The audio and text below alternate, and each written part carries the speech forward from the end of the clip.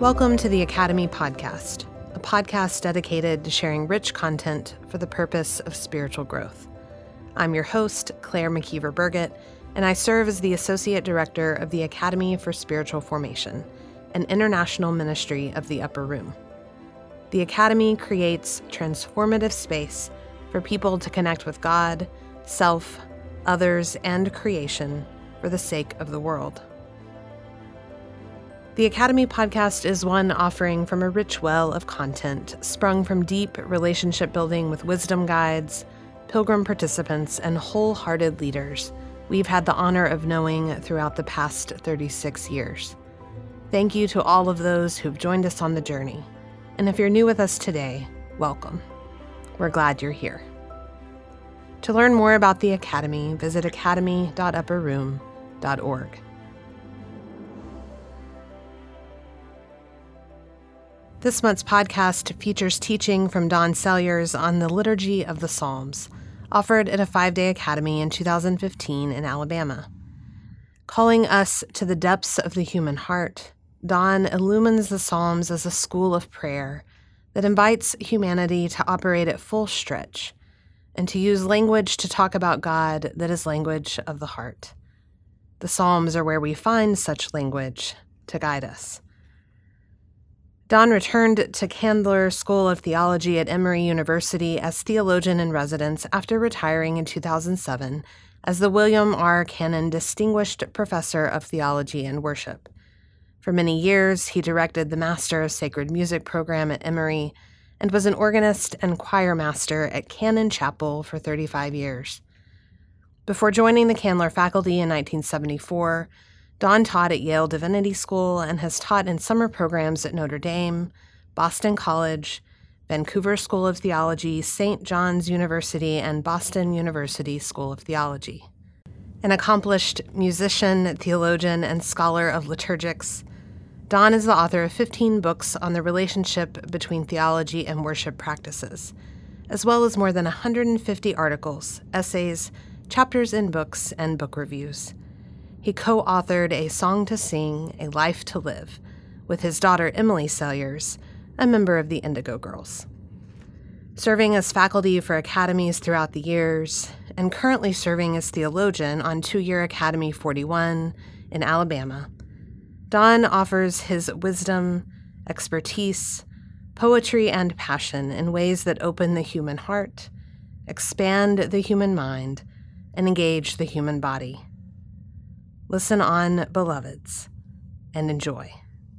Here's from Paul's letter to the Colossians. It's well known to all of you, but he does mention psalms and hymns and spiritual songs in a wonderful way. This is the 3rd chapter. Put on as the chosen of God, holy and beloved, mercy, kindness, humbleness of mind, meekness, long-suffering, forbearing one another, forgiving one another. But above all, Paul says, put on love which makes harmony. I sometimes wonder whether Paul was a musician, at least a trumpet player. The trumpet does show up. And there's a doxology at every turn in his letters. And then the relevant passage for us this morning. Let the word of Christ dwell in you richly in all wisdom, today's theme. Teaching and admonishing one another in psalms and hymns and spiritual songs, singing with grace in your hearts to the Lord. And whatever you do in word or deed, do it in the name of the Lord Jesus, giving thanks to God and the Father through him and by him. This is an invitation to us to be reminded that when we study and sing and pray psalms, we are teaching Christ to one another. I'll get to that theme a little later in the week. This whole question of how Christ prays in us, with us, through us, in the great hymn book which has come to us, the school of prayer which we call the Psalms. And in the Psalms, as I say in that opening paragraph, I want to say that we taste and see that the Lord is good. Wonderful. Wonderful that the tongue can understand. So, taste and see. But we also hear the Word of God. when we sing, or even simply when we read together. Or sometimes when you're reading the Psalms and praying the Psalms, you hear your father's and mother's voices. You hear your great aunt's voices. You hear the voices of people with whom you have worshipped, with whom you have wept, with whom you have laughed. Their voices are in there too. But well beyond the people you have known or are related to is this enormous company of people who have prayed the Psalms before us in every conceivable language. Syriac, for example. Swahili, of course, French and German and all that. Think of the enormous number of people in whose hands the Psalms have been as worry stones or as places of refuge. So if I leave you with no other image this morning, it is that when we enter the Psalter, the book of Psalms, we enter into an enormous company of prayers and singers. And it happens in every church I know, whether it's a large church with smells and bells, or whether it's a tiny clapboard church like the one I served in Union County, Ohio for 3 years. Farmers, people with rough hands, they too sang and prayed the Psalms in the company of all those who have gone before. So when we enter the school of prayer, which is the Psalms, there we taste and hear and see what humanity is when addressed. That God who speaks to us still through there and listens for us as well to cry our cries, to sing our doxologies in every tongue, in every accent imaginable, the church through time. And that's what makes the Psalms, in part what makes the Psalms so crucial now.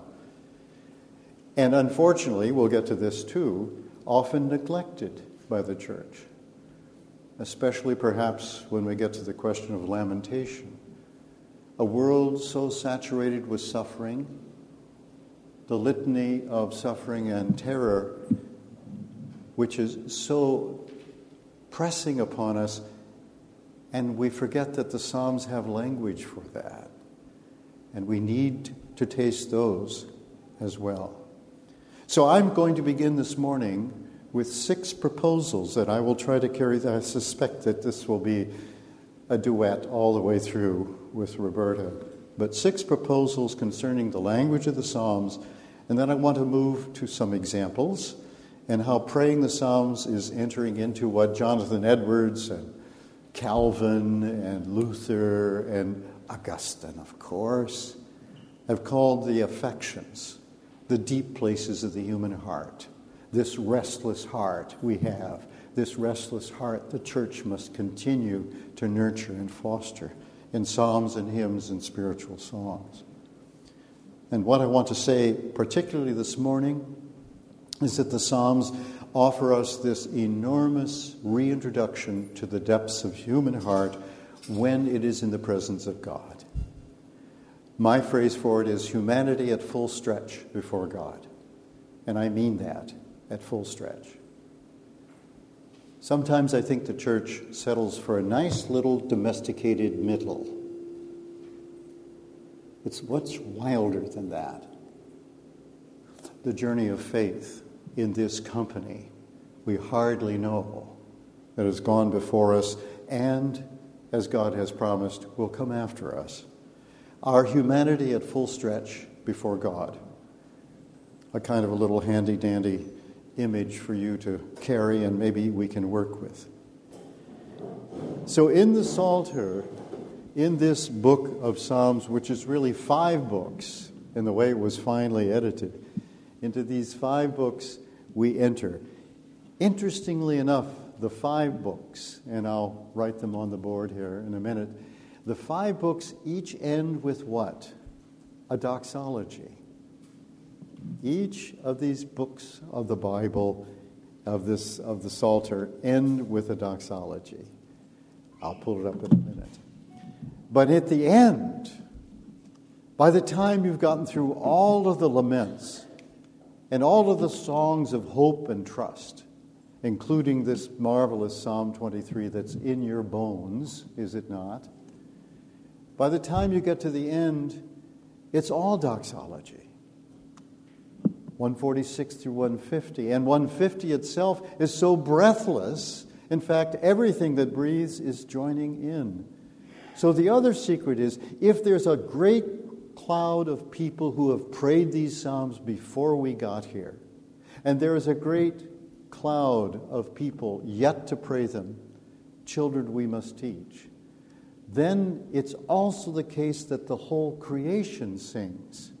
The whole creation must sing, and we sing on behalf of whole creation. Let everything that breathes praise the Lord. The aardvark, the dogs, named Curly or Arf, they sing too. Oh, if you know Benjamin Britten's wonderful Rejoice in the Lamb, those of you who have sung in choirs, you know even the letters of the Hebrew alphabet will praise God. And Nimrod will praise God, etc., etc. So once in a while, we get a teasing taste of what it might be to praise God with everything and all creation itself. So at the end, the Psalter, in a sense, pulls through the doxologies that are woven together with the laments and the grief and the joy and the trust and the history of God with Israel and with all creation. Pull them out, and at the end, it's breathless praise. As I say, the church settles for a domesticated middle when it's wilder than that.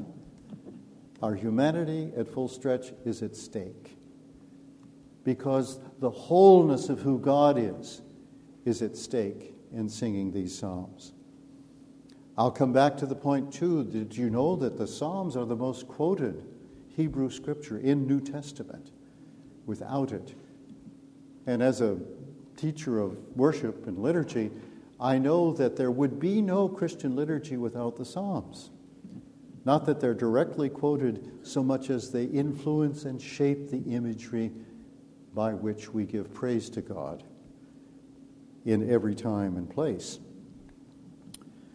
And that's why the use of the Psalms in worship is important.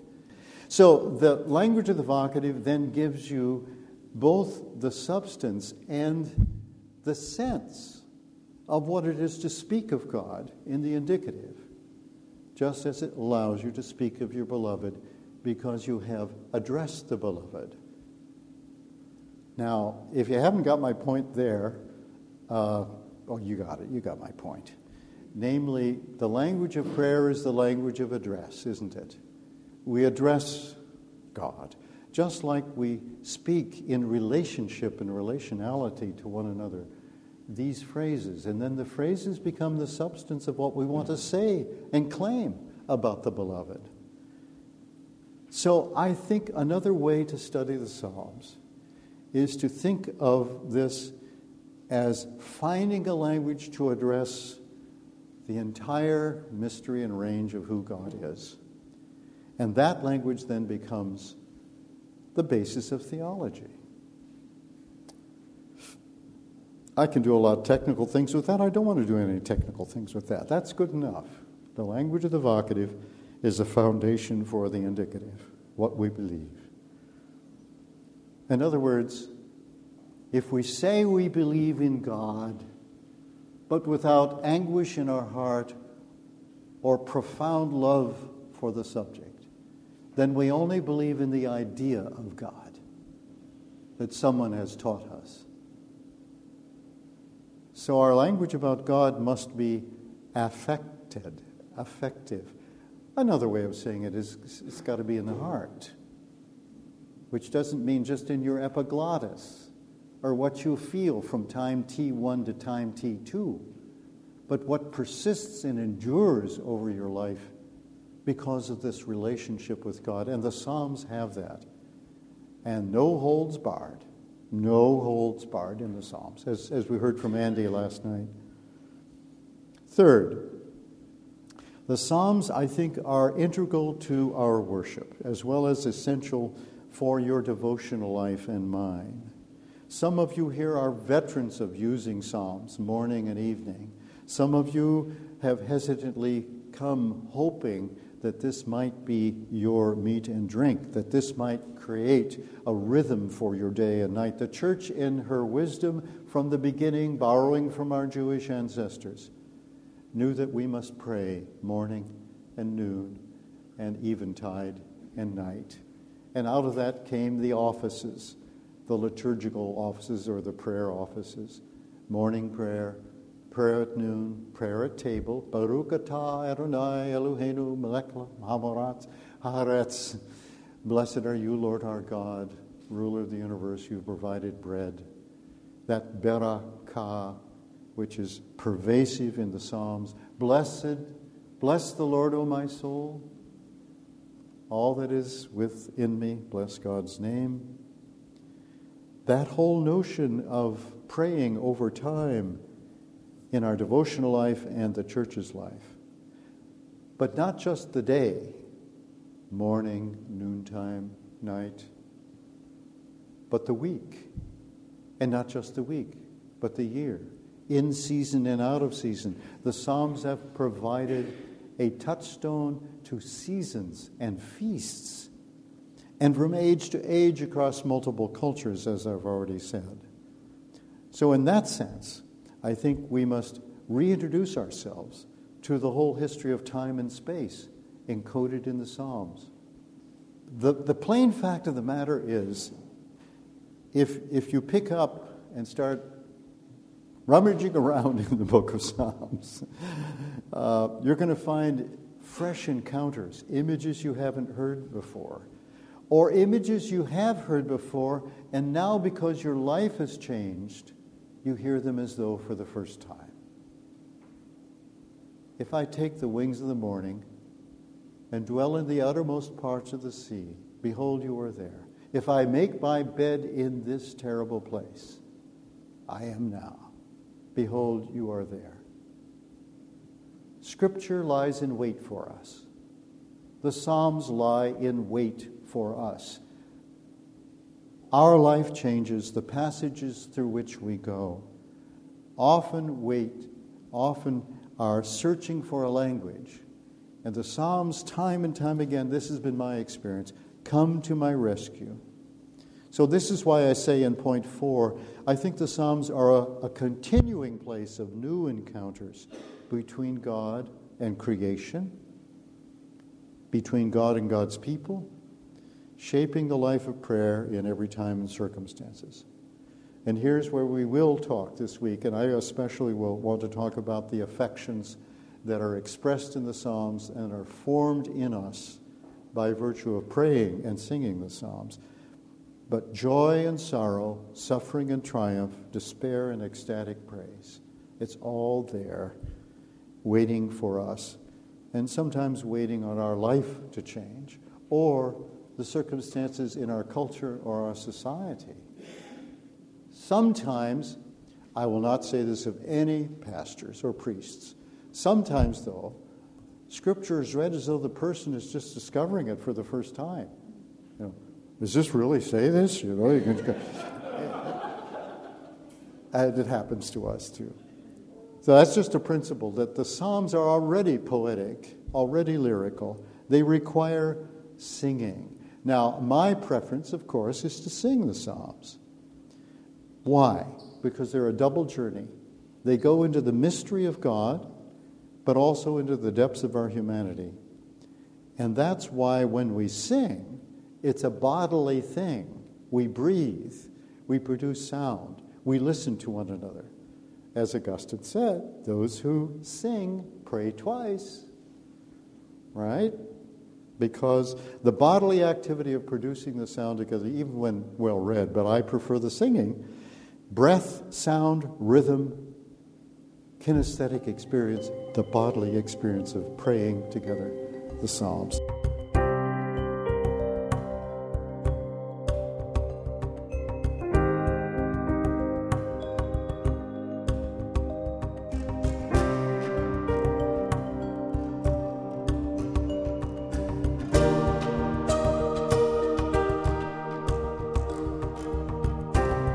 During my sophomore year of college, when I was going through a crisis of faith and identity, when all of the conservative Southern Baptist theology of my upbringing began to crack and fall away, when I was scared and ashamed and alone, I would turn to the Psalms both morning and night to find comfort, honesty, and healing.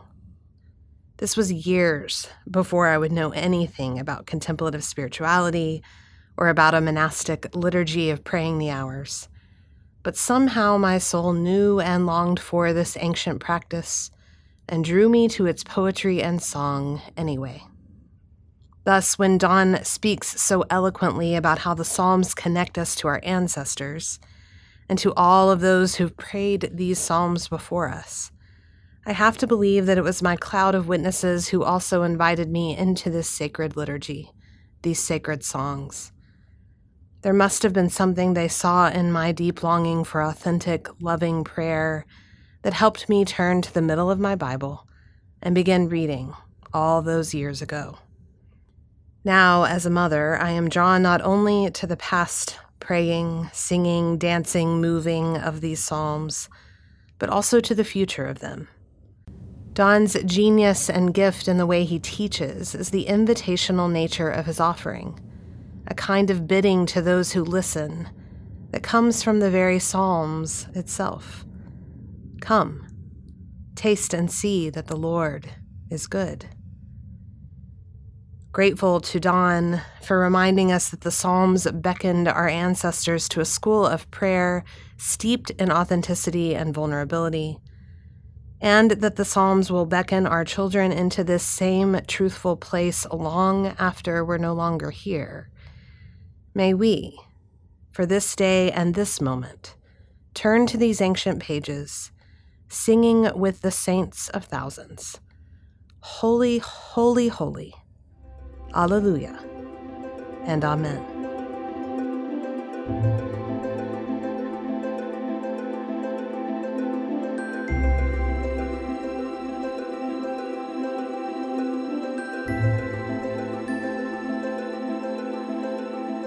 To hear more from faculty and wisdom guides like Don Salyers, join us at the next 5-day or 2-year academy. For more information, visit academy.upperroom.org.